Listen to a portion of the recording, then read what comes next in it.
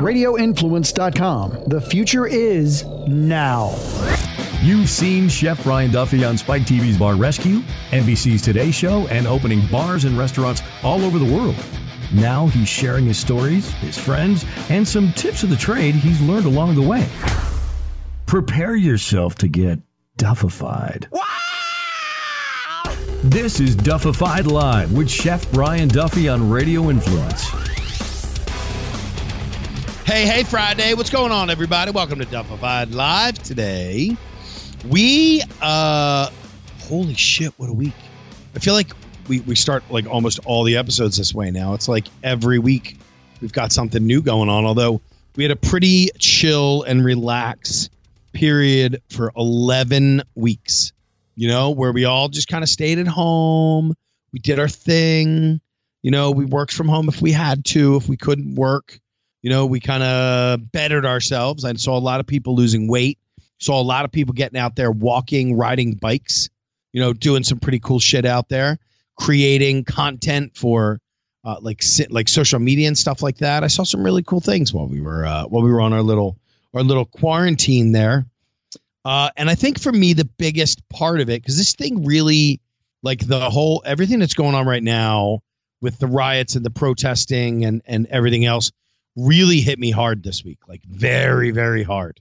I struggled a lot, you know, I mean, with all the negativity and, you know, the riots and the protesting. And the protesting doesn't get me as much as the rioting and the looting and just the pure hatred and violence.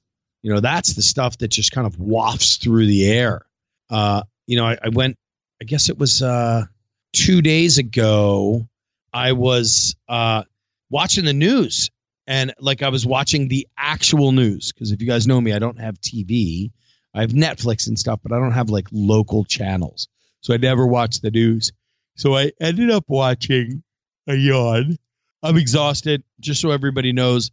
It's been a pretty nutty week with what we have going on with my work as well, because we're doing a huge dinner for 500, and then I've got to do a lunch for 400 today. So you guys are going to listen to this and be ready to rock and roll while I'm slaving over a hot smoker grill. So with that being said, I completely and utterly lost my train of thought of what it was that I was talking about. I was talking about everything that's been going on this week and how we went from this like pure peaceful coexistence because we were all just focusing on the same thing, which was your mask is for me, my mask is for you. You know, like we're helping each other out by wearing the mask. We're staying socially distant of 6 feet because of the fact that we don't want to get anybody sick.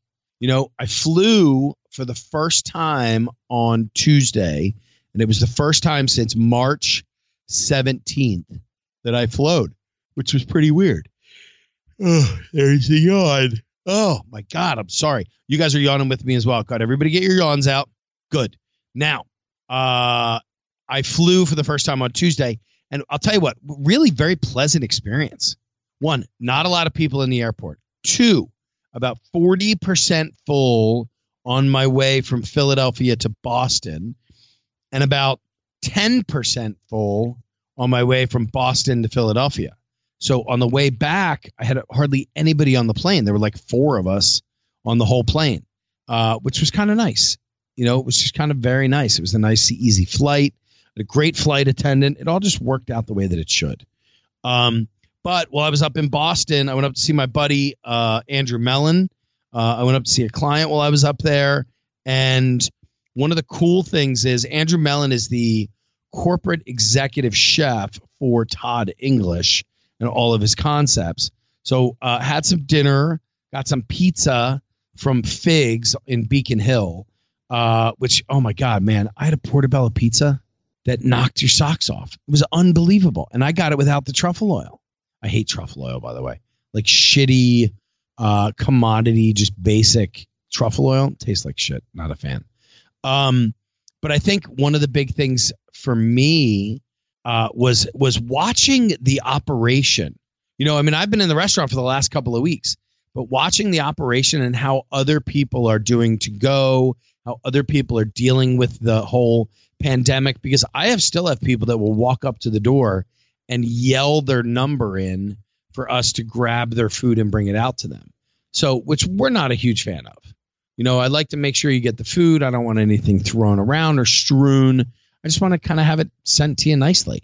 And we focus a lot on presentation when we do sell the product. So when we put our to-go stuff together, we focus a lot on it. And that's one of the things that I really liked, like seeing what all these other restaurants are doing. Because I had lunch one afternoon, I had dinner the other night. So I was pretty happy with the way that everything came out. But Andrew over there at Figs, Todd English's place, you're doing a great job, man. I really enjoyed the food.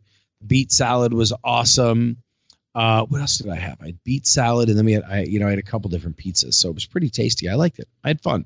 And the food's good. Sat in the park for a little bit, got to feed some squirrels. Go to my Instagram. You can see that little picture. While I ate a lobster roll.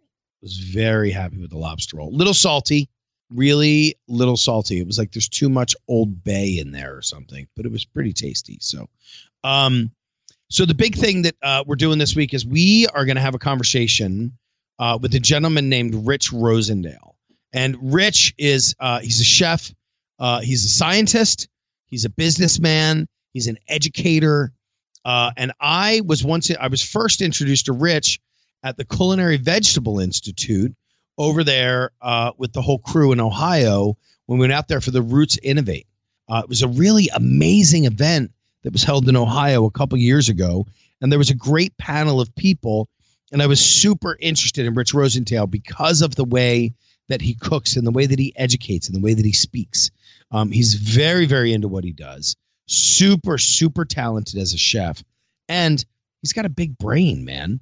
So everybody do me a favor this week. I want you to get your stuff together, get your headphones in, sit back and relax, put your hands together, and welcome my boy. Ready for this? Chef Rich Rosendale. Good morning, Chef. How are you, sir? I'm doing great, Brian. How are you? I'm pretty good, man. I'm pretty good. How are you? How you dealing with all this weirdness that's going on, man?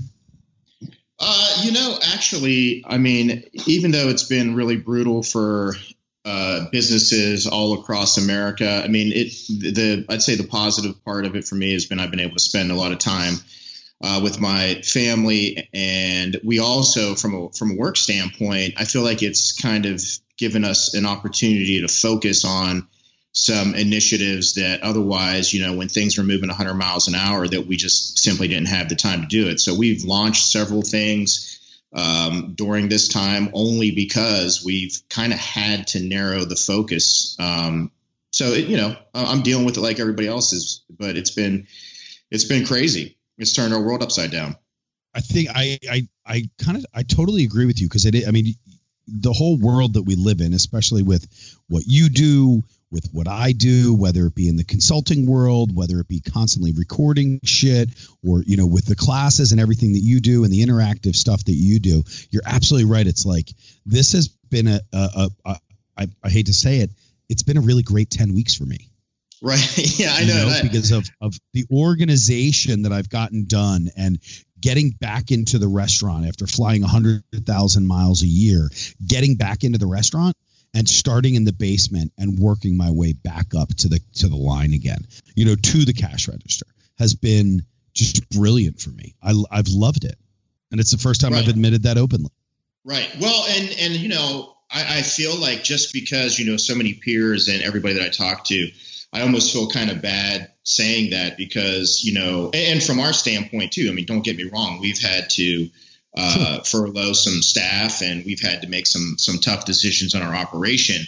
But, just like with any of life's adversities, I think you always got to try to say, okay, what is this situation asking of me? And how can I take something good from it? And I would say that, my wife, I know she works from home. It's been driving her crazy, like having the kids home like every day. But I'll tell you, man, I've been cooking with them and hanging out with them. We're, me and my little girl, like right before we go to bed, we play just a couple different card games, Old Maid and all, it's just, I don't know. I feel like in some strange way, years from now, we will look back on this as a very profound and peculiar time in our life. And there, I think that you can still find some good elements that will come of this. I really believe that.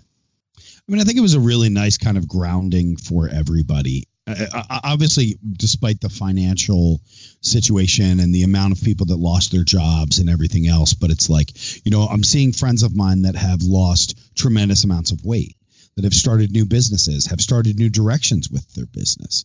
The positive part of it that is really starting to come out is a lot of what I'm starting to see as people walk out of their houses more over the last couple of weeks. So, why don't we do this? Why don't we do this real quick? Why don't you tell us who you are, what you do, and how people can get in contact with you? So my name is Rich Rosendale, and I am the owner and chef of Rosendale Collective. That's our holding company for several different divisions that we do. I'm based here in Northern Virginia, in the metro of D.C. It's where we operate our main headquarters. I'm really pretty easy to get in touch with. You can go on pretty much any social media platform and look for Rich Rosendale, and I'll reply, and that's how a lot of people get in touch with me. I almost kind of see business cards as almost getting to be obsolete. You want to get in touch with anybody these days, it's pretty easy to do. Have you seen the virtual business card now? That all it is it's almost like a plastic credit card, and it's got your QR code on there. So now you can just walk over, you introduce yourself to somebody or whatever, you can hold the card out, you can scan the QR code, and it just pulls all your information up, and you can save it right there. I have seen that, yeah, and actually one of our team members actually had brought that to me, and I was like, look, you got to use up the rest of our business cards first, because those things are like $5 a pop. So. See, and you're like me though, but I think that a business card, like my business cards are, they're 1/8 of an inch thick.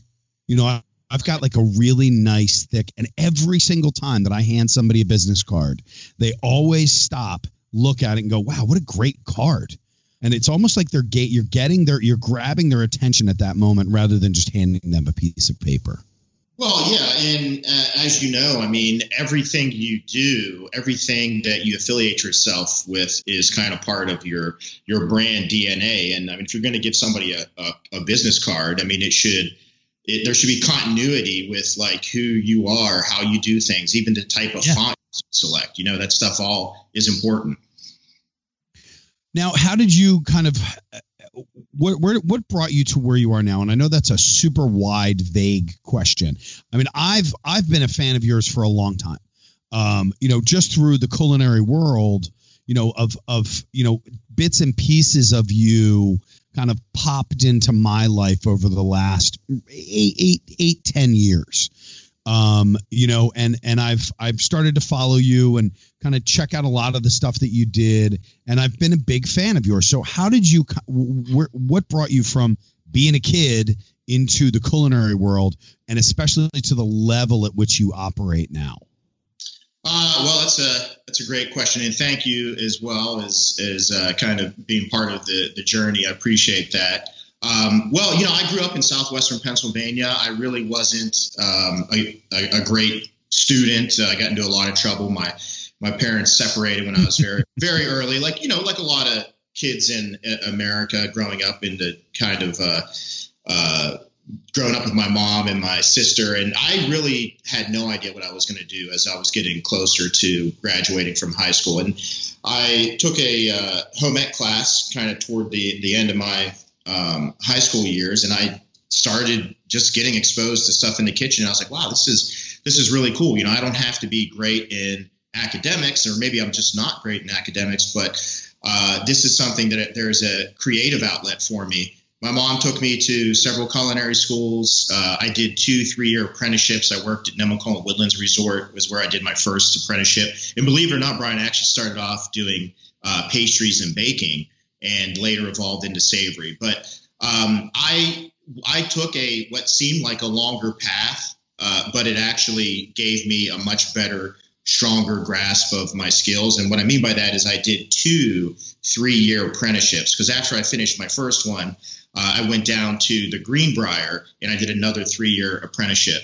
And I mean, I'll tell you what, yeah, it really has been crazy because I've had so many chapters. I mean, it's funny. I mean, I'll introduce myself a lot of times and I don't even mention like half the stuff that I've done. I mean, I may not mention being a certified master chef or doing Bocuse d'Or or any of that stuff. I mean, I have always just kind of looked to what's next and evolving what I do because I like being engaged. I really enjoy the process. I'm not really one about getting to the finish line.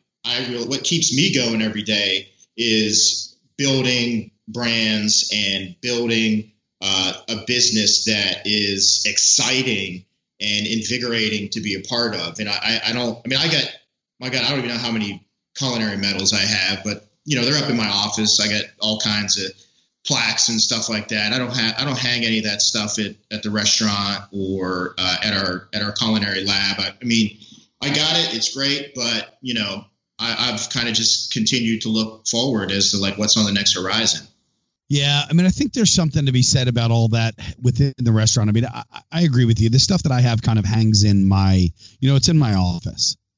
And it's one of those things like I have a trophy that's on my desk right now that I won in, what year is that? 2001. Best use of produce in a salad. But it's one of those things. It's a great looking trophy. And it's one of the things that I keep here, but I don't keep it in the restaurant. I mean, in the restaurant is just my fun place and my outside place. And I don't have to tell everybody what it is that I've done. Even most of my jackets, they don't even say chef on them. Right. I mean, it's just I kind of got out of that whole world. And I've done, I've traveled all over the world. I've been, I remember cooking in Guam. And there was a chef down there with full toque, full neckerchief, every initial that you could possibly imagine hanging off the end of his jacket. And I asked him, at one point I said, "Hey chef, do you guys have any knives?" Now realize I flew here from Connecticut to Guam from Connecticut, and I was like, "Hey chef, do you guys have any knives that we can use?" And he goes, "Oh, I guess celebrity chefs don't have knives." And I said, and I finally replied back and said, "Well, I guess chefs with that many initials don't clean their fucking drains." Like the kitchen just smelled like shit, Yeah, but he had his irony. accolades. So yeah, the irony. And I always thought about that, I mean, it's like, I just never got into that world that if somebody asked me, hey, I'll have the conversation, but I don't need to billboard it. Well, yeah. Maybe that's just me. I mean, don't get me wrong. I see a lot of value in, people putting stuff on their resumes and having all these different accolades. It's great. And to your customers, that will carry some clout as well. It's just that I think that my motivation, what probably prompts people to maybe think like, well, that's what keeps Rich going is getting medals and this and all that. It's really not. I mean, it's the process. It's the process of building these initiatives that I just get really excited about. And we have several different facets of our business. And building that to me and trying to keep the momentum going, that's what I kind of feed off of. It's not really necessarily just the end result, the finish line.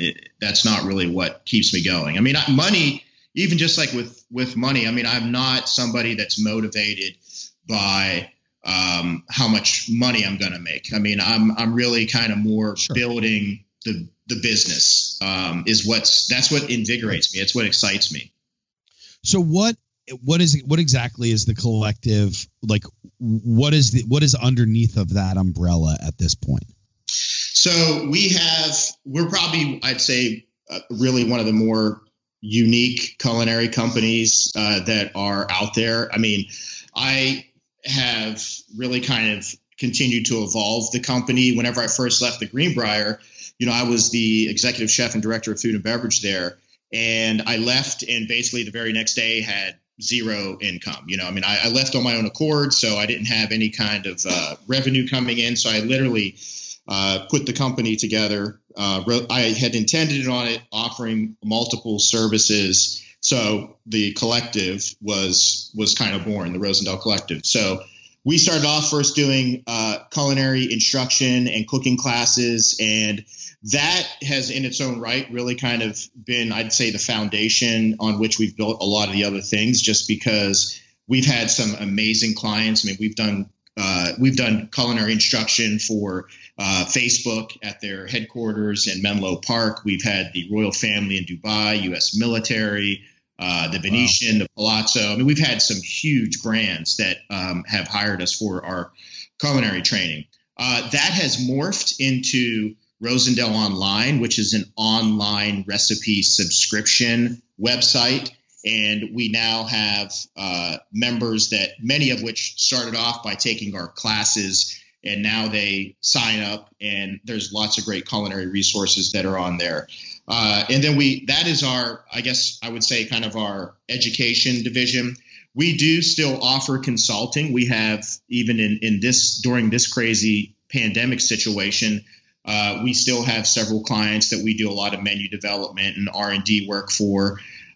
We operate in the RC Culinary Lab. That's about 10 minutes from my home here in Leesburg, Virginia. We're probably about 15 minutes from Dulles Airport. It's a beautiful state-of-the-art kitchen. I mean, it's literally like walking into a spaceship. I mean, the stuff that we have in there is just really cool.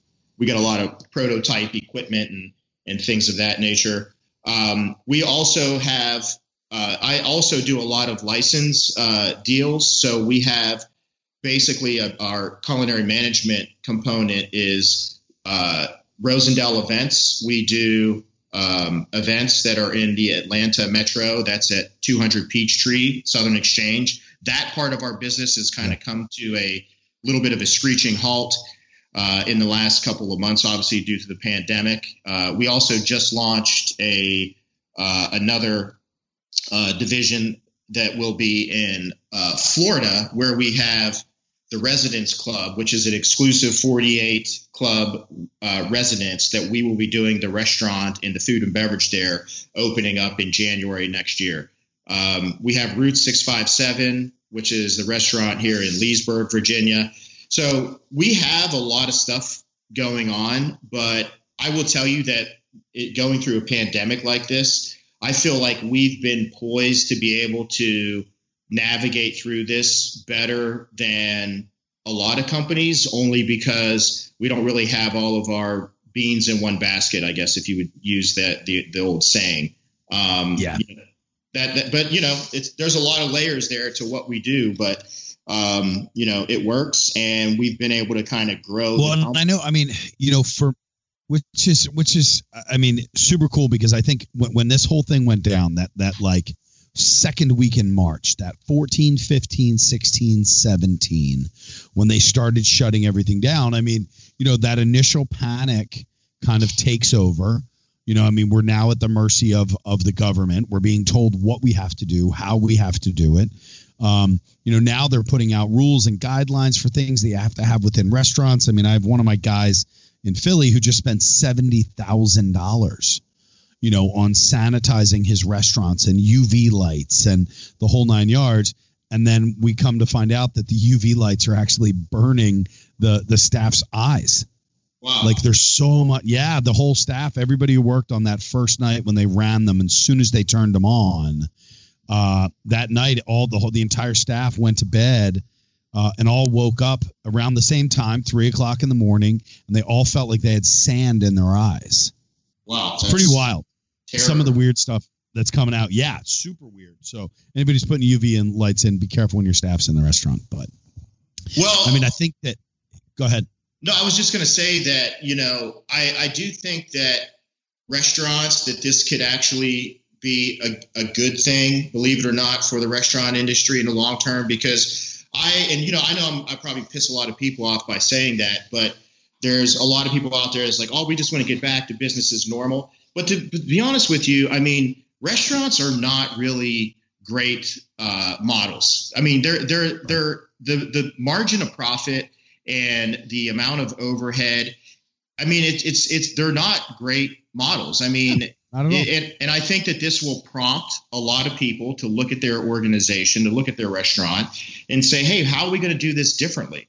We have like maybe 4 people right now that are working in our culinary lab, but they do the work that otherwise I probably would have hired twice or 3 times as many people. Sure. But we look at it differently as like, can you pay a more premium wage, hire a higher skilled staff, invest in them, train them, and be more productive using equipment and techniques and technology to do the job better. I mean, you can't point to the fact that food cost is expensive, labor cost is expensive, and say, therefore, it's really hard for us to operate our restaurant and we need more money. I mean, that's really a symptom of the problem. The model itself needs to change. It needs to evolve. The restaurant industry really needs to disrupt itself, but actually a pandemic got to it first. Yeah.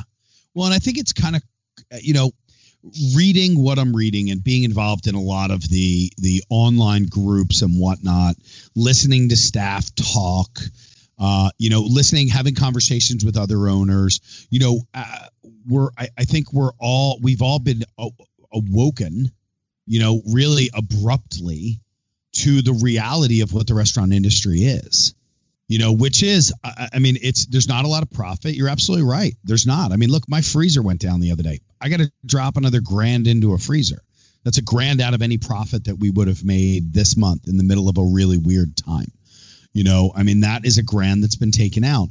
Staff members, with all of that, and thinking about, the amount of undocumented workers that are within the restaurants, which we all know are out there. That's how restaurants survive.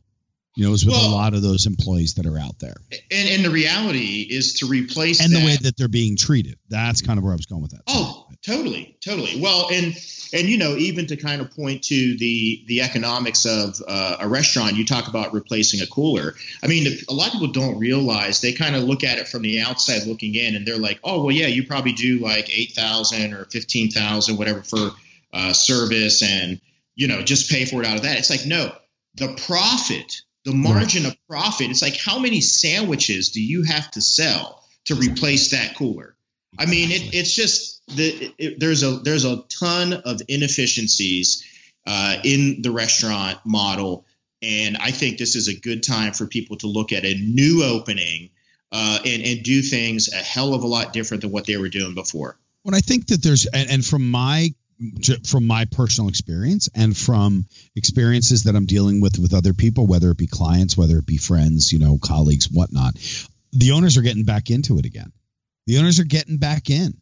They're getting behind the bar. They're getting back into the kitchen. They're standing there answering the phone. One of the greatest things to come out of this is the relationship that I've built with my clients over the last 10 weeks. Oh, definitely. The people that are calling up, that are answering the phone. Who better is going to explain a menu or the features that I'm running for that day than me when I answer the phone? Well, yeah, I totally agree with you. And I think that, you bring up another good point is, in addition to those relationships with your customers, is definitely also even with the staff. I mean, being able to spend more time with the staff, for sure. I've got a 15-year-old kid who, I'm sorry, he just turned 16 last week. For his birthday, his father bought him a black chef jacket and black pants. That's cool. Yeah. Because he started out as my dishwasher and he dressed like shit all the time. We wore the same clothes over and over. This is a kid who's got to clean a smoker twice a week. So take that soot and put it all over your body. But the pride that he walked into that kitchen with, I just got him a knife the other day so that now he's got his own knife he can put in a kit, and we're teaching him. This is a 15, 16-year-old kid who's now breaking down my chickens. He's spatchcocking chickens for me. That's amazing. I'm teaching him how to break down spare ribs to turn them into St. Louis and the different cuts that we're getting out of each rib. And, I've got him working on, because the cost of food now is so maniacal that now I've got, we've got to get creative, because my brisket is $8.50 a pound. Oh, totally. Which I'm not selling brisket. So we're doing other things like, and here's some of the fun shit. Like, we take our hanging tenders, we completely clean them, we smoke them for an hour and a half, and then we confit them. And then I slice them up for sandwiches. That's awesome. It's like, so we're really getting to a point of a super creative process, which is really pretty fucking cool for my staff to see. to see the process of how to get through this. What are we going to do with with the flap on the back of the rib? What are we going to do with the tip up top? What are we doing with that back portion of the spine? How are we breaking this down? And they're seeing really neat stuff starting to happen, as opposed to let me buy, pre-peeled garlic in a container and then chop it. Yes, chef, I do buy pre-peeled garlic. Sorry. I also buy a pre-peeled shallot, but that's because I used to have the shallots thrown at me at the Four Seasons all day, because that's not any shallot. That's a Four Seasons shallot. So, yeah. And the thing is, I think that, you're doing all the things that you need to do to navigate your business through through this craziness. I think that the one thing that maybe, in my experience over the years, I think a lot of chefs struggle with is changing. It's kind of like, look, it's been this way. This is how I was trained. This is the way to do it. But I mean, for us, one of the things that I've always done, and what's kind of kept our company growing, is I've always been trying to look like the next series of steps, the next 5 years down the road. I mean, I knew that the classes, we were not going to continue to be traveling around the country forever. So we've been taking that money and basically investing that into an online platform so that we still have that product, but it looks different. So basically people were like, oh my God, you guys aren't doing classes anymore because of the pandemic. It's like, well, yeah, but we have all the content is online,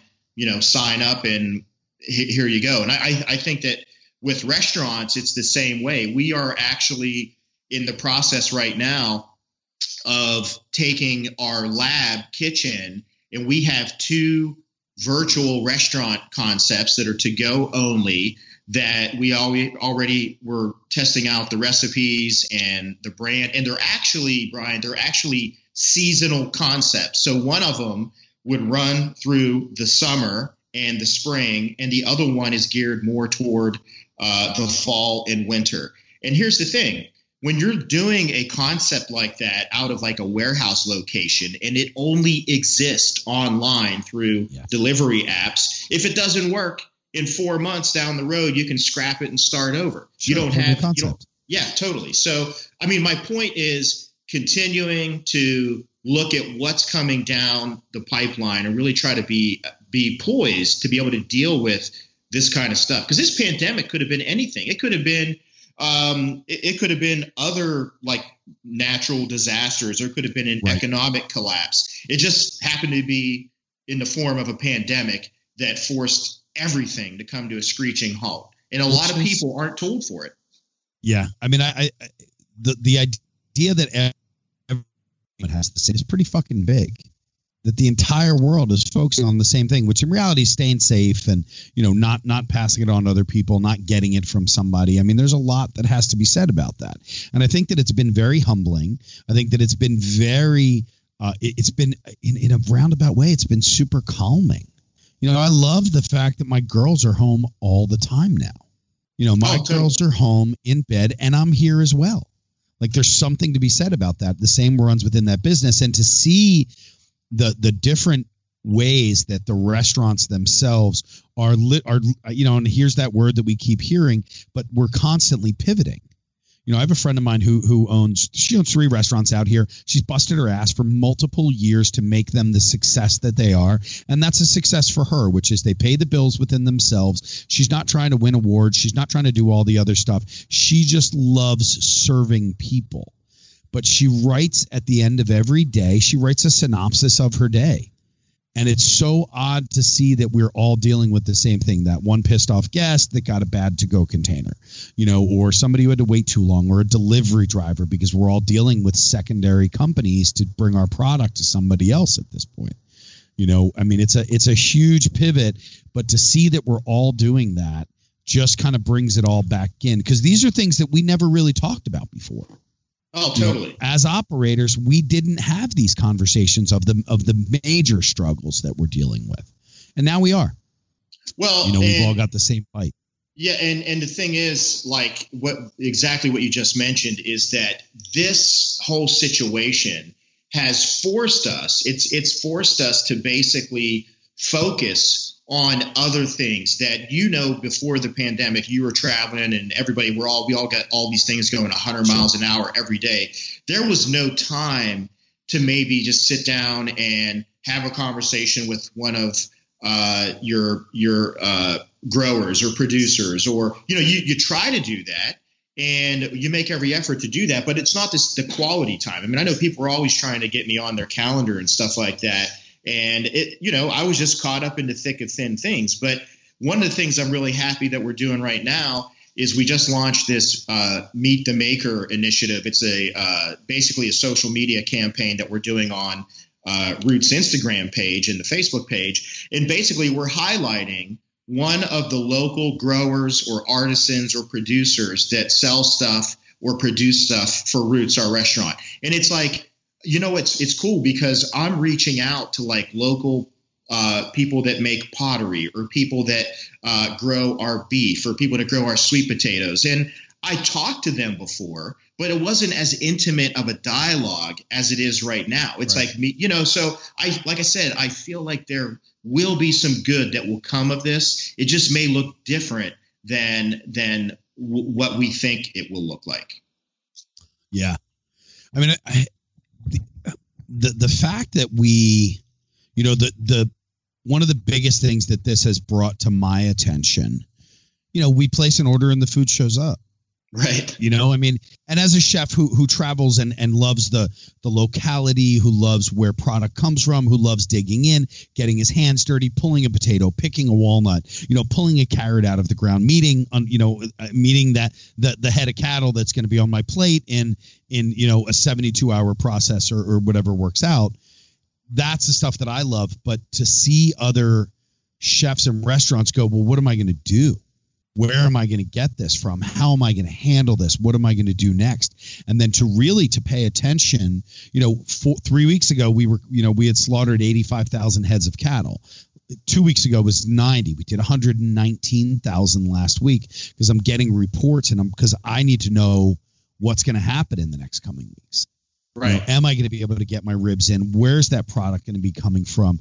Who am I getting it from? But for me, I think my biggest concern is what's going to happen in the next 12 months. These farmers that had all this product that now just had to go away, the right. additional produce that they had planned for, all the product. Because if you think about the time frame of what happened, we were coming out of the doldrums of winter, especially on the East Coast. I mean, you get it being in Virginia. Right. That kind of December to February, March gray period for restaurants is kind of a shit period. Like we're just kind of going through the motions. That March, the beginning of spring, is the beginning of a new beginning. It's the beginning of growth. It's where product is coming in. All the new stuff is now getting ready to go. All that product ended up either going into a bin or going into a freezer. Right.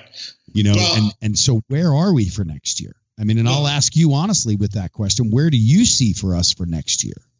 Well, I definitely think that this is going to have a ripple effect that we have not even really began to digest and understand. I mean, there's things that have been not getting done that maybe you may not see the repercussions of for, months from now.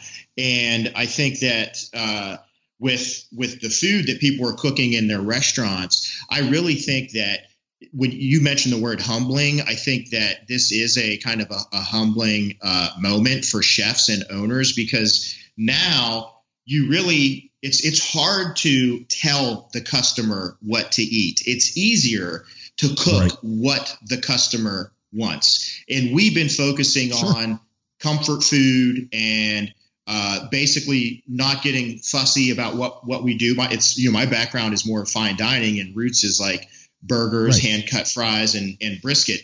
But that food I feel like is craveable. I think that's a good thing.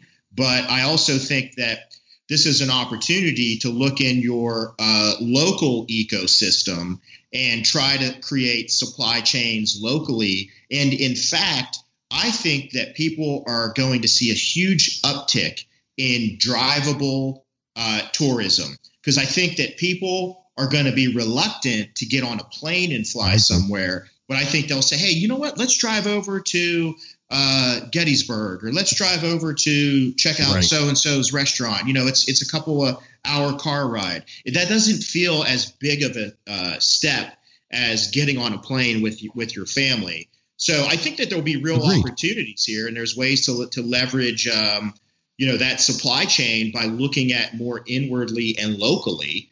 And I think that helps with the whole ecosystem. Yeah, I totally agree with you. I think that the travel tourism, that local world of it. I'm a driver. I'm a driver, dude. I'm not gonna lie. I'm an Outer Banks guy. I love to fly. I enjoy flying. It's a part of my DNA at this point. But there's something to be said about getting in a car. And I taught my girls that years ago. Let's go. We drive to the Outer Banks. We take the back roads to get down there. It takes us 10 hours. We know where to stop. We know the farmers markets on the way. We know the locally owned restaurants. I know where to get soft shells in Metomkin. We know the route to get down there. And I'm starting to see a lot more of the families, a lot of friends of mine, they're just hopping in their cars. They're taking the trips. They're doing the stuff that we did. I don't know. I'm 48. So I know I came from an adventurous father. My father popped us in the car. Let's go to Gettysburg. Let's drive to New Orleans. Let's drive here. Let's drive there. So, I've kind of instilled that into my girls as well. But I do. I think that to be able to go and pick blueberries in Jersey. When was the last time you picked blueberries in Jersey? Yeah. I remember doing it as a kid. I'm ready to go back and do it again. Well, all that stuff you just said, too, I feel like there's something nostalgic and it conjures up comfort and memories that I feel like is a place where people kind of want to be right now. And, I mean, that sounds a whole hell of a lot more appealing than getting on a plane and flying across the country. I mean, not to say we're not still going to fly, but I really think that you're going to see an uptick in local and regional tourism. And again, this is me trying to run all this craziness through a strainer and say, okay, how can we steer our company in the direction that we're still going to be relevant and in business and growing in the end of whenever this thing kind of levels out. We want to be poised for continuing to still grow, and it's asking the right questions. I really feel like those are a lot of people are going to gravitate toward that. I would take advantage of it if I was a business owner. And I think that, one, we've got a different, with the business level of what's going on with everything being shut off. I know they're talking about opening up retail again. And for me, like opening up retail, it doesn't do anything for me. I'm not a walk in the store, buy something kind of guy. So opening up retail doesn't do anything for me. So I can save my money in that world. But for me, I've got a budget now. Look, my entire salary was cut off in a matter of 4 days. My consulting, my appearances, the paid gigs that I had to go and show up and do stuff, the live cooking demonstrations, they're all gone. So for me, I had to pivot really fast. I had to pay attention to my bills. I cut off a lot of shit that I didn't need anymore. And I really started to work and talk with my daughters about, hey, guys, look, we're on a budget. We've got to be really aware of what we're doing. I just did it with my daughters today. Stop ordering food. Let's start cooking.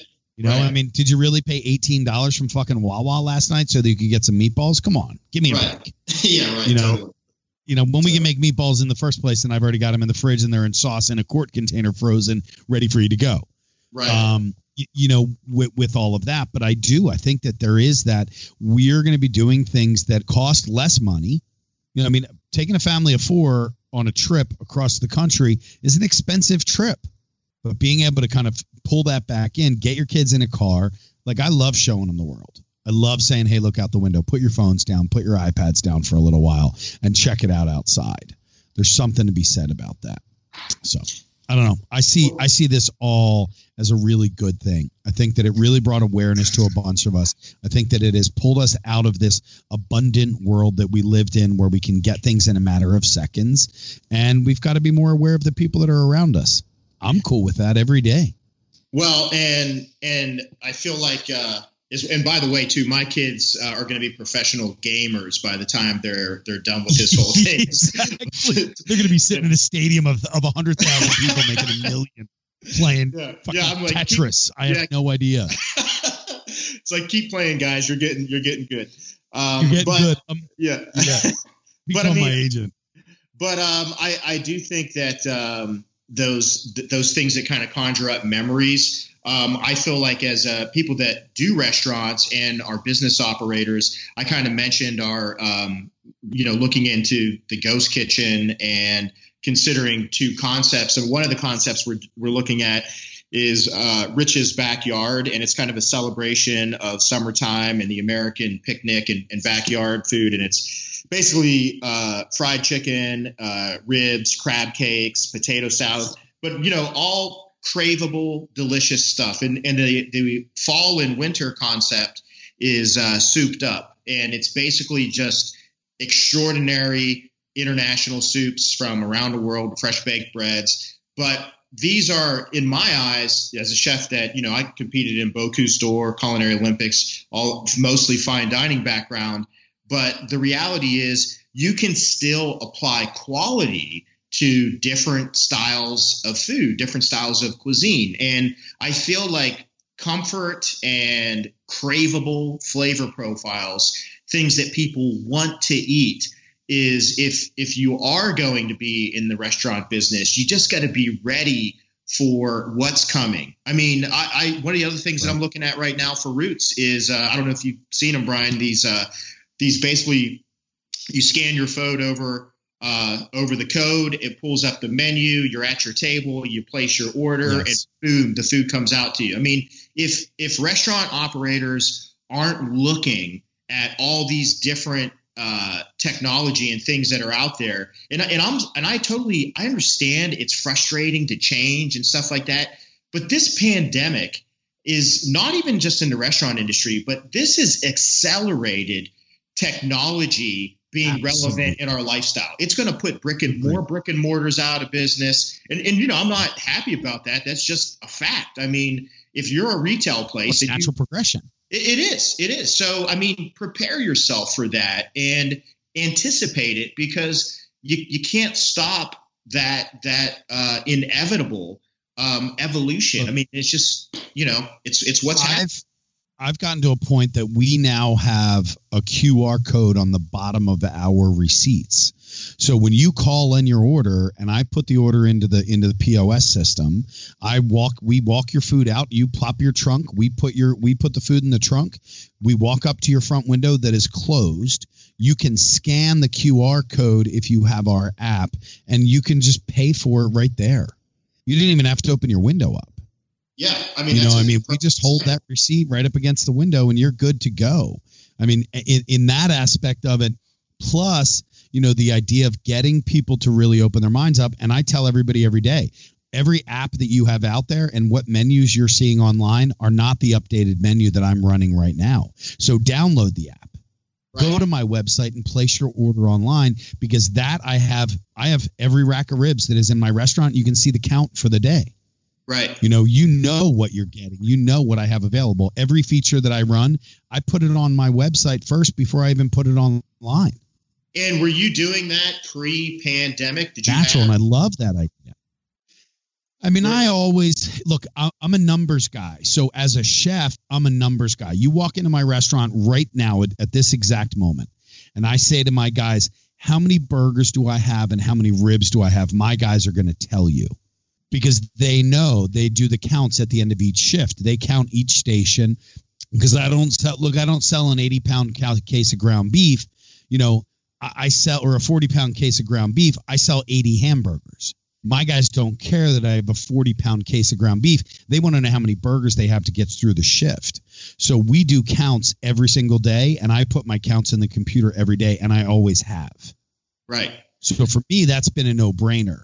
But with the new way that we've done it, and in reality, I kind of have to thank my POS company, which is Heartland, because what Heartland did is they came out 2 weeks after this whole thing started and said, okay, the app is done now. All you have to do is scan this QR code in the restaurant, and they will automatically have the app to every restaurant around us that uses this system. So I'm lucky enough where in my neighborhood, I have 5 other restaurants that use the POS system that I do. So in reality, it's a community app as opposed to just an individual app. So you can order a burger from Ripplewood up the street, and you can get a rack of ribs from me, or you can get a roll of sushi from Jason's Toradasu up the street. So it's really kind of a cool community app, but I still drive everybody to my website. I want you to go to my website. Well, and that's what information is. Yeah, and and I get a lot of people kind of talking about the apps, and it's like, oh man, it's like it's a ripoff. You got to pay so much, but the reality is that'll all get changed at some point. The numbers have got to work for the restaurants, and they got to work for the app providers. But you gotta be where your customers are. And unfortunately, it's kind of like a necessary evil where you may not want to be in the delivery, or like what you're saying as far as like offering the curbside. You may not want to do that stuff, but you have to. If you don't, you're going to be at a competitive disadvantage post-pandemic. So that's why I tell everybody, because I want to see all of our peers and colleagues out there. I hate to hear. I just had a friend that closed a restaurant down in Miami, and I feel heartbroken over it because he's a really good friend. And but we push and we tell people, it's like, look, you've got to embrace all these things. We were doing sous vide classes for several years, and we still use a big part of sous vide. We use a lot of technology, and the danger of not keeping up on all of the technology and trends and things that are out there. You don't have to be wishy-washy and embrace every single new thing that comes along, but you at least got to be in the know so that you can determine whether or not it's a good fit for your company. Otherwise, the guy across the street is going to put you out of business. You got to be in the game. Look, I'm not a fan of the delivery apps. I'll tell you that right off the bat. The percentage that they take, the way that they do it is it's really almost heartless in so many ways. Totally. You can't get through to the companies. But look, I've got 3 iPads in my restaurant right this second. I work off of 3 iPads at any given moment while I'm working because somebody wants, they want great barbecue, or they want a great burger, or they want something like that right then, and they're using that app. Now, do I want to move forward with it? If anybody's placing an online order and they're picking it up themselves, we very nicely communicate with them when they come in. Hey, you're not going to get charged, and I'm not going to get charged if you just go to my website. You're here anyway to pick up the food. But we embrace the apps. We have to. I rang in $2,900 worth of caviar last week. Me, that's $2,900 of sales that I would not have had because they probably would have used a barbecue guy that is, a little further away, that charges more money for what he does. And it's not nearly the quality that we do, but they are people that were thinking about something and I popped up, so they ordered from me. To me, that's like, I have to embrace it. I hate it. I hate the percentage that they charge. I want to make the consumer aware of what those percentages are. I want to make the consumer aware that they're paying a much higher rate to do that. But at the same time, I really appreciate the fact that they're ordering from me. Right. So we make the drivers as comfortable as possible. We've got an area for them to sit outside. I've got cold water that runs through a bubbler in the front restaurant all the time for drivers, specifically for drivers.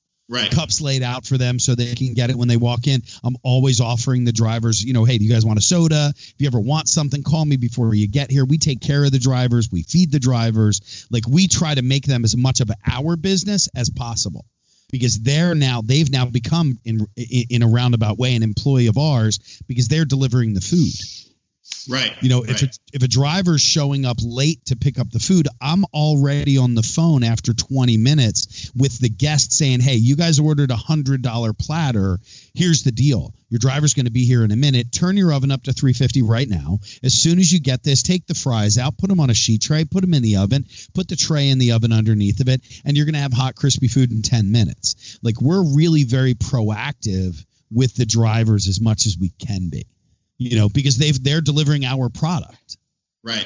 That gets to be pretty scary at times. But you nailed it with the simple fact. We have to embrace them. Right. Well, and that's exactly what I'm saying. I certainly agree that, the apps are just, cutting into the bone as far as it's crazy what they charge. But My point is that definitely you've got to be in the fight and looking and scratching and clawing and saying, hey, how can we be competitive and get visibility, whether it's having the delivery app on your website, your own proprietary one, or having another partner. It's just that you've definitely got to kind of be aggressive in the pursuit of your own rescue if you're a restaurant owner. And if you're just standing back saying, well, you know what, we've always had customers for the last 5 years that came in, and to assume that they're just going to continue to come back, it's going to be a different world. People have been at home for the last 2 months, and, life has kind of changed, So, I mean, that's the thing. Are you guys limited with your dining room capacity? I mean, I'm lucky enough that, I got rid of everything else that I had. So I had partnerships in other properties. I had ownership in other properties. As a consultant, a lot of times you end up getting involved in your good clients' business. At least I did. I had some really good clients that I became a partner for, that I was working off of profitability, but come January, I backed out of all of that because, I got a new show on Food Network and I was traveling a lot more. And these little projects were taking up a tremendous amount of time, and financially, it just wasn't worth it for me. So I ended up getting rid of a bunch of them, ending contracts, getting rid of buying out things, blah, blah, blah. So I focused solely on this place. And I really never was a fan of the dining room. I don't have a liquor license. Right. So do I need you sitting in my dining room? I really don't need you sitting in my dining room. So the to-go aspect of it, we grabbed it super fast. I turned all my tables sideways. I put them all up against the walls. We put tape down the middle of them. We created parking lanes for every single order. So when you walk in, you say, hey, my name's Rich. I'm here to pick up my order. Rich, you're number 77. And you walk over and there's an individual lane with your food in it. Right. We've really embraced that to-go part of this to make it as easy as possible for the guest, so that, because people are still walking up to the front door and they're uncomfortable walking into a restaurant. I don't understand why, because we've always been super clean. Right. We've always been. We're always sanitizing things. We're always wiping it. The cost alone within the restaurants for the sanitation portion of it, gloves that went from $80 a case to $150. Sanitizing solution that was $35 that's now $110. It's despicable in that way, but we still have to do it. I own a barbecue restaurant that smelled like smoke on a daily basis that now smells like Lysol. Yeah, right. That's crazy. Because I have to. That and fucking Fabuloso on my floor. But, it's the nature of what it is that we've had to do. We grasped it really fast. I will not open the dining room again until probably August or September. Wow. And I'm okay with that because I do have a corner property. So I have 8 picnic tables outside that are all 6 feet apart that I can fit out there that we have people sitting in all the time. Nicer days, I'm outside on Saturday afternoons and I'm grilling burgers called My Way or the Highway. I make a burger every Saturday afternoon. It's a $5 hamburger. And this week was, a really cool grilled cabbage slaw with our house cured pastrami that we smoked in house. We really play around with it. It's not a $5 burger. It's a $13 burger on a regular menu. But we grill them up. We charge $5 for them. I have fun being outside, and I have a lot of people that sit outside during that time, all socially distanced, totally responsible. Yep. But, we have fun with it. And that's what I've tried to do, is really make it more of a fun location that people can feel comfortable coming into. Because I'm not pretentious about it. It's a fucking barbecue place, man. I play bluegrass all day. So. Well, that sounds great, though. It sounds delicious. And I think that with the menus, a big part of it is, for me, my strategy has been kind of going, as somebody that has done a lot of fine dining, I kind of redirected whenever we opened up Roots and kind of did more casual and craveable food.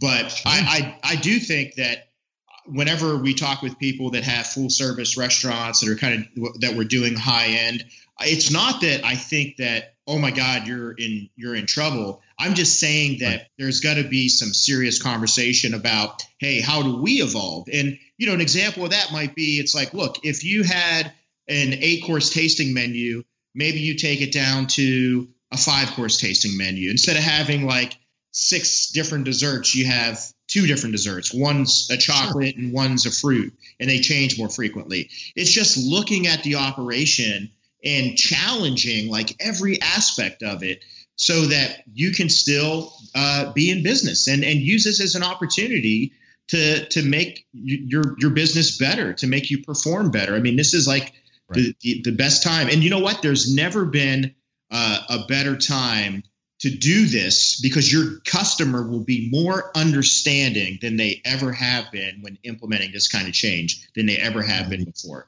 And I think that genuinely people are understanding what's going on. Oh, totally. Genuinely people are saying, oh, okay. You know, I mean, look, I have people that still call up and say, hey, you know, can I order 3 pounds of brisket? I'm sorry, I can't do that. I explain to them why. And then they just say, okay, cool, thanks, and hang up the phone. But then I have other people who say, oh, wow, you're doing a flank steak that you've marinated and smoked, and then you're grilling it and slicing it, and you're putting it together for us in a different way. They're appreciative of that, and they get it. Right. They get, hey, due to the price of beef right now, I'm unable to serve brisket because of the yield. Okay, that's cool. What do you have instead is probably 75% of the response when I tell them that. Right. There's the other people that just hang up the phone.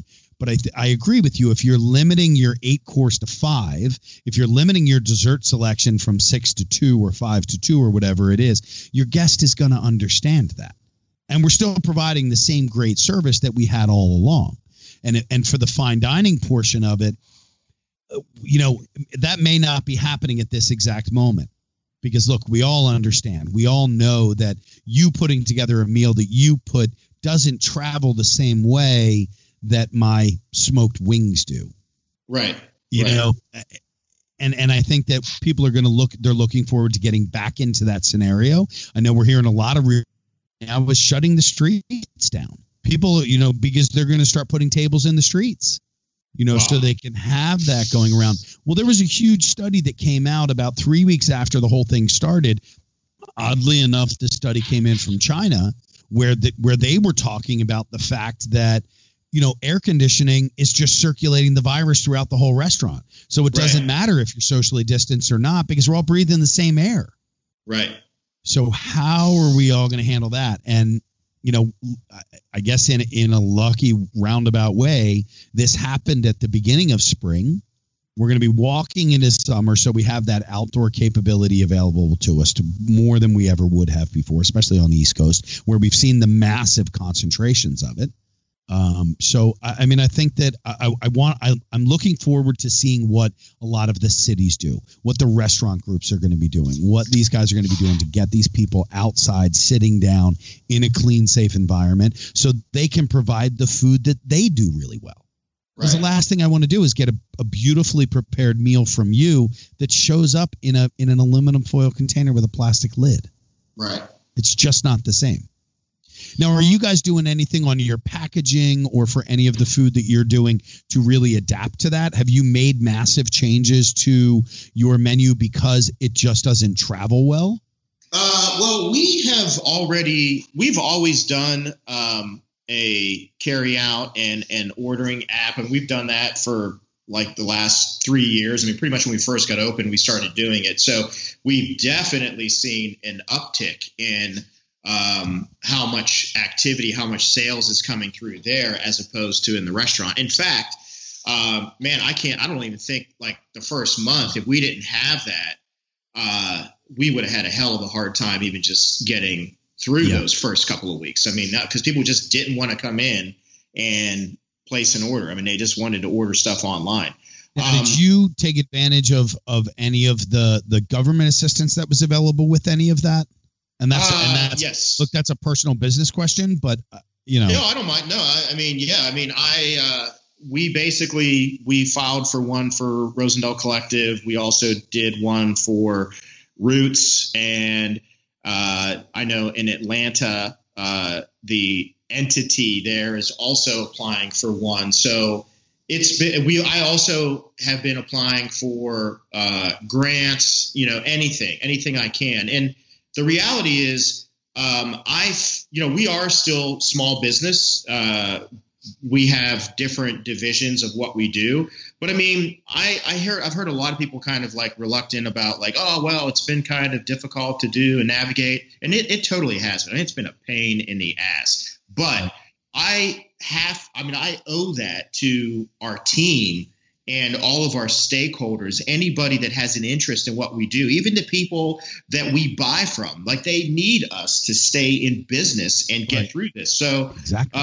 We got to do whatever we got to do to get all those things approved. And so we absolutely, I mean, I've signed up for every single possible thing that I've seen that we were eligible for, because I feel like it's my responsibility.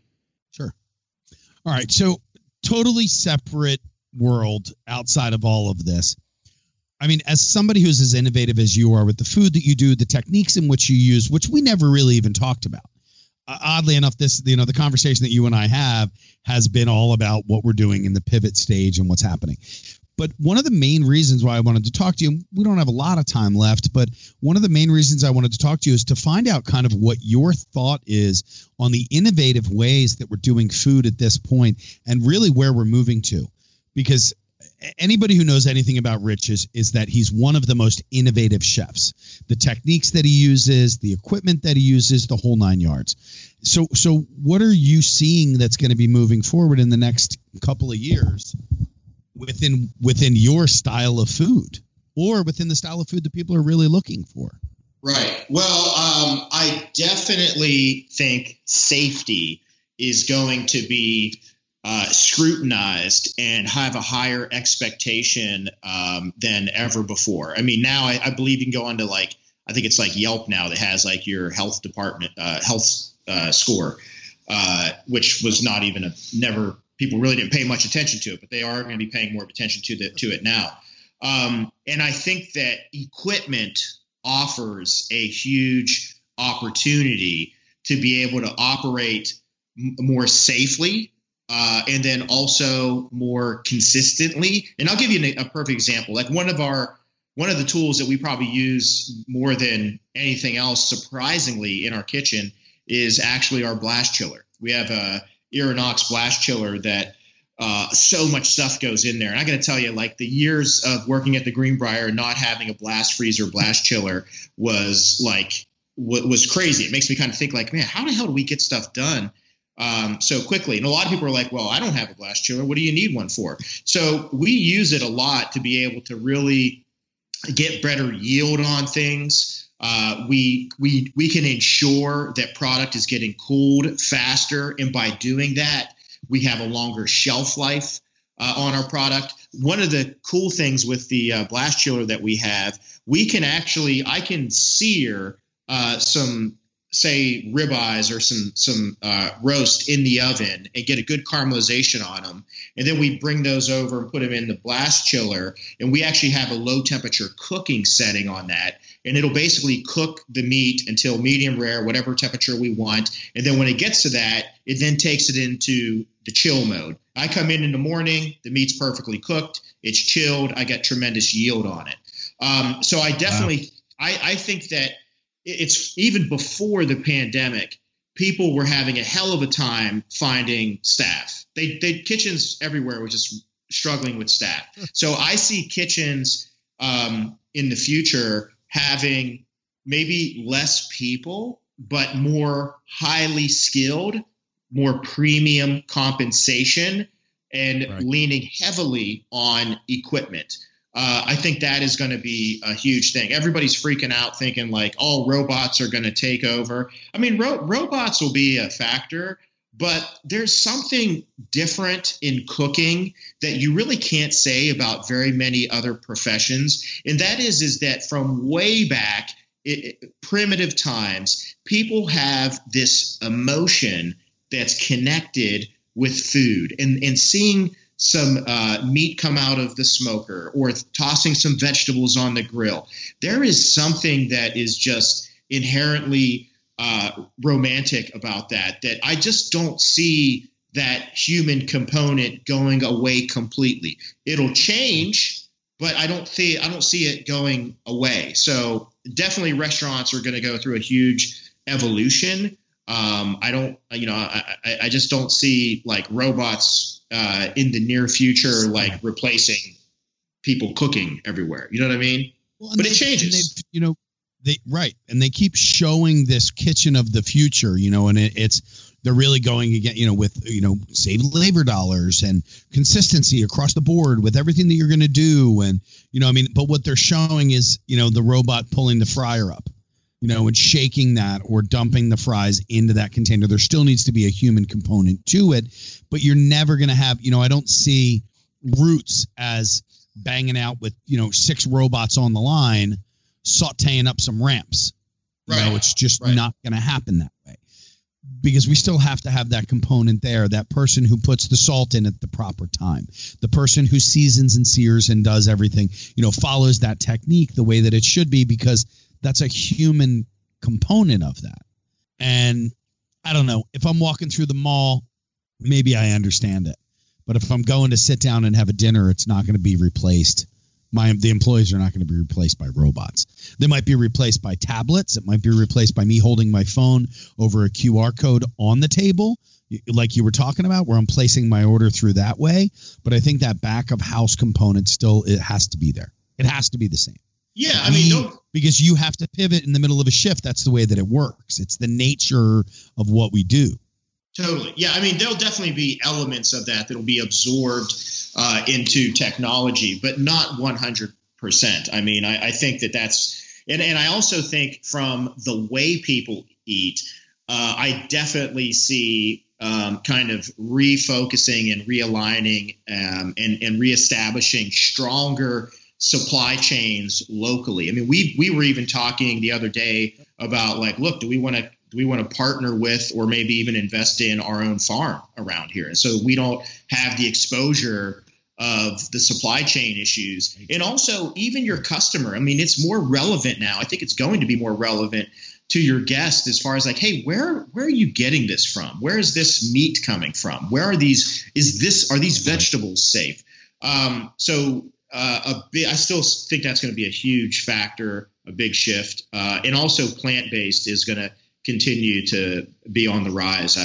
For sure. And actually, I tell a lot of people this, that our clients that we work with, where they're like, if I say plant-based to them, they're like, oh, we don't want to go vegetarian. It's like, no. So plant-based is really kind of more of the marketing buzzword, not really vegetarian, because a plant-based meal is something that actually people that are meat eaters may want to eat more vegetables or more plants in their diet. But when you say vegetarian, that's actually that's a different diet. I'm just saying that I think that you will still see even more momentum with just plant-based eating, where and their customers, ironically, are not vegetarians. They're actually going after more meat eaters to just maybe lessen the amount of meat consumption that they eat over the course of a week. Yeah, I agree. I think that this is this happened at kind of a pretty prime time for all of that. We're looking, what did we hear a couple weeks ago? That Wendy's was not going to be able to serve burgers if this kept up the way that it was going. Yeah, right. That there was a lot, and Wendy's was like, hold on, wait a second. Everybody slow down. Yes, we're going to be fine. There's so much going out there, but I've seen a lot of people, I'm seeing a lot more people posting about the meals that they're cooking for themselves that are using a smaller portion of meat and adding more vegetables onto the plate. They're really going more into that healthy aspect of it, as opposed to slopping down a 32-ounce ribeye on the grill and then putting it next to French fries. We still see that, but I'm not seeing it as much as I always have. So, and hey, here we go, Chef. I got a quick question for you. Are you searing your steaks before you sous vide them, or are you popping them in raw? So I typically, when I can, I try to mark them over a grill. I like to try to do wood flavored grill. If I'm in the house, I will sear them, but I do try to pre-mark them quickly, just because I feel like I get more of that flavor, especially from the wood or the flame, just some of that little drips of fat. Yeah, I feel like I get better flavor. And here's my other one. I was talking to a buddy of mine the other day, and I was telling him that you were coming on, and I'm gonna repeat verbatim. How the fuck does he do his eggs? It's literally the question that we got. How does he do his eggs? Oh, in the sous vide. Oh, actually, I do them higher temperatures for a shorter amount of time, because I got to tell you, and I can send you a time and temperature form, but for years. And this is how I've even kind of evolved as a chef. I used to cook them at a low temperature, like 62, for like 55 minutes. And I found that I liked that, but a lot of my guests, you'd put in front of them and they kind of had this like opaque kind of little orb. And it was a great dish, but it wasn't as appealing as something that was a little more coagulated, a little firmer, almost more reminiscent of like a poached egg. And so I started going higher temperatures for a shorter amount of times, more in your like 73 degrees. But I'll send you a time and temperature that is the way to go. But higher temp, shorter time is the way to go, sous vide. It's so funny to listen to chefs talk how we all have had a couple of those dishes that we've really had to adapt. We love the process of it. We love putting the dish together, but the guest just kind of doesn't get it sometimes. So we have to make that we have to make that dish change. It's like you're saying, you love it as a smaller, as a lower temp with the egg, but the guest just didn't find it as appealing. I do it all the time. Or I'm like, this is the fucking greatest. And I'm like, you know what? They're just not going to get it. But you know what? They're not going to get it. Yeah, and you know what, Dale? I think that all of us throughout our culinary careers have kind of evolved. And earlier on, maybe I was really excited about going and sitting down and getting a tasting menu or whatever. But now I get really excited about maybe going and getting like a coal-fired pizza, or just things that are just delicious. And ask yourself that before you write a menu. Ask yourself, like, just that one question: what's delicious? What is craveable? Like, what do we want to eat? Right.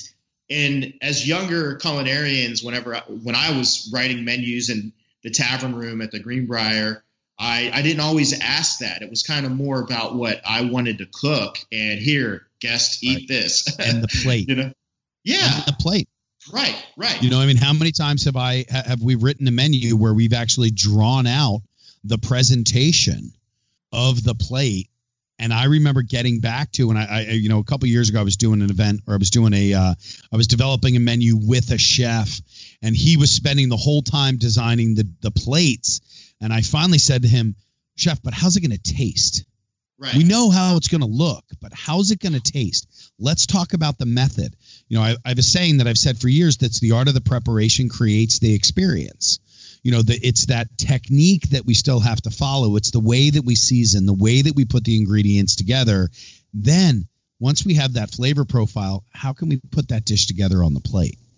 And I see it a lot with a lot of younger chefs that I remember doing it 10 years ago, 15 years ago, 20 years ago. I remember putting menus together based on verbiage and presentation more than I did on the actual ingredients. And it was that moment when I was like, what the fuck? What am I doing? I'm a chef here. Slow down, Brian. Bring it back to basics again. And that's where my food changed. My food changed dramatically at that point. Because is it delicious? Great way to put it, man. Right. Yeah. Well, and I think also too is also acknowledging that we are always still learning, and you can learn something from anybody. Because we're all kind of experts in food. We know what we love, what's delicious, and I just try to keep my ears open, and I try to taste as many different things, and food's a language that everybody speaks. I go to a different country, and I'm in India, and I'm cooking street food with a vendor there. I learned something, and that's universal language. Yeah. All right, Chef. I think we're gonna end there. I appreciate your time, man. I really do. My pleasure, Brian. I enjoyed it. Thank you very much. Anytime. Cheers, brother. Take care of yourself. Hey, Rich, why don't you do us one more thing before you roll? Let us know who you are and how we can get in contact with you. So this is Chef Rich Rosendale, and I'm the owner and chef of Rosendale Collective. You can reach me on any of my social media platforms at Rich Rosendale. Thank you very much. Cheers, brother. Thanks for your time. All right. Be safe. Thanks. You too. Bye-bye. Ladies and gentlemen, Rich Rosendale right there, the man, the myth, the legend. I actually heard him speak at the Roots Innovate in Ohio. Oddly enough, in Ohio, we were at the Culinary Vegetable Institute out there. And I just remember being like, I was on the edge of my seat listening to him speak about food and technology and the way that it all came together. And it was such an inspiration for me that I started to follow him. And I was honestly, I'm not going to lie, I was kind of I've done a lot of things in my life, and I was really proud because I was on that stage before he was. I was sitting up there on a panel with a couple of other people talking about the industry and what it was that we were doing and food and all of that. And then the next thing you know, Rich Rosendale is up there, and it kind of put the severity of that event or the importance of that event to me onto a different level. Because Rich is a very knowledgeable dude. He knows what he's talking about. He knows the technology of food. He knows the business of food. And it's really a great thing to be able to watch. So if you get a chance, check out some of the classes that he puts together. They're super informative. They're super high energy. He does a really, really nice job of getting the point across, and not in a condescending way, but in a very informative, educational way. So everybody do me a favor and check out Chef Rich Rosendale. Pretty awesome individual, and I appreciate him being on the show. So that's our show for the week. I want to thank you guys for hanging out with Duffified Live. Y'all know the deal. Go over there and give us some reviews, man. Tell us what you think. Do I suck at what I do? Then tell me I suck at what I do so I can make an adjustment. All right?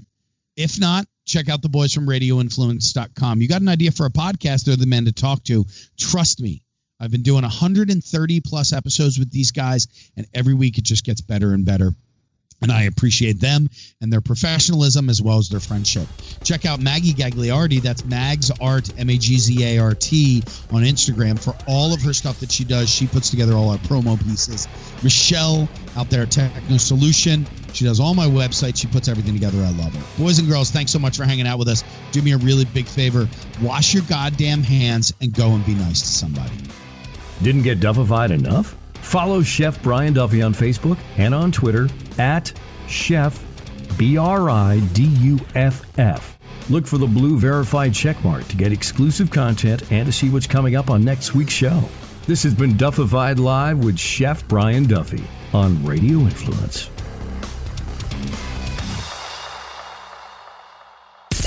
This is an MMA report with Jason Floyd and Daniel Galvan Quick Fix on Radio Influence. My number one fight is clear, and there's not even a second fight that comes even close to my anticipation.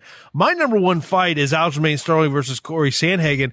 And as I'm looking, I've got the stat sheet in terms of both these guys right in front of me, Daniel. And I saw this a couple days ago, and it blew my mind.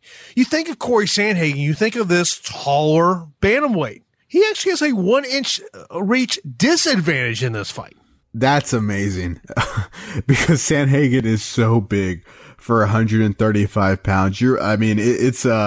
It's crazy. His reach advantage is that's nuts, and he's 5'11", by the way, compared to Aljamain Sterling, the Funk Master's 5'7". So, the reach has been something that Aljamain has used to have so much success, especially if you watch his fight against Jimmy Rivera. Poor Jimmy, man, he could not get inside. It was just a rough fight for him. And it was Aljamain's combination of his reach and his hand speed. Dude, this dude is so fast. In addition to just his normal straight punches, he can rock you like a back elbow in a blink of an eye. It's unbelievable. Or he'll do a strike, and as he's bouncing back, boom, a spinning back strike. And so that speaks to his speed, but also his reach. And when you think of Sandhagen, you are right, Jason. You think of that big time frame that allows for him to have a lot of success as he does his Dominic Cruz impersonation. Dominic Cruz, one of his favorite fighters, and he fights like him in terms of always switching stances, always feinting, always doing something. This fight is awesome. Both these guys could fight for a bantamweight title tomorrow, and I have gone back and forth on who I think is going to win this fight. But you're right. Unequivocally, this is the best fight we've gotten, and it's probably It's probably the second best fight the UFC's put on during the pandemic, if I had to guess, behind Gaethje and Ferguson. I don't know if I'm missing an obvious one. The MMA Report with Jason Floyd and Daniel Galvan can be found on Apple Podcasts, Stitcher, TuneIn Radio, Google Podcasts, and RadioInfluence.com.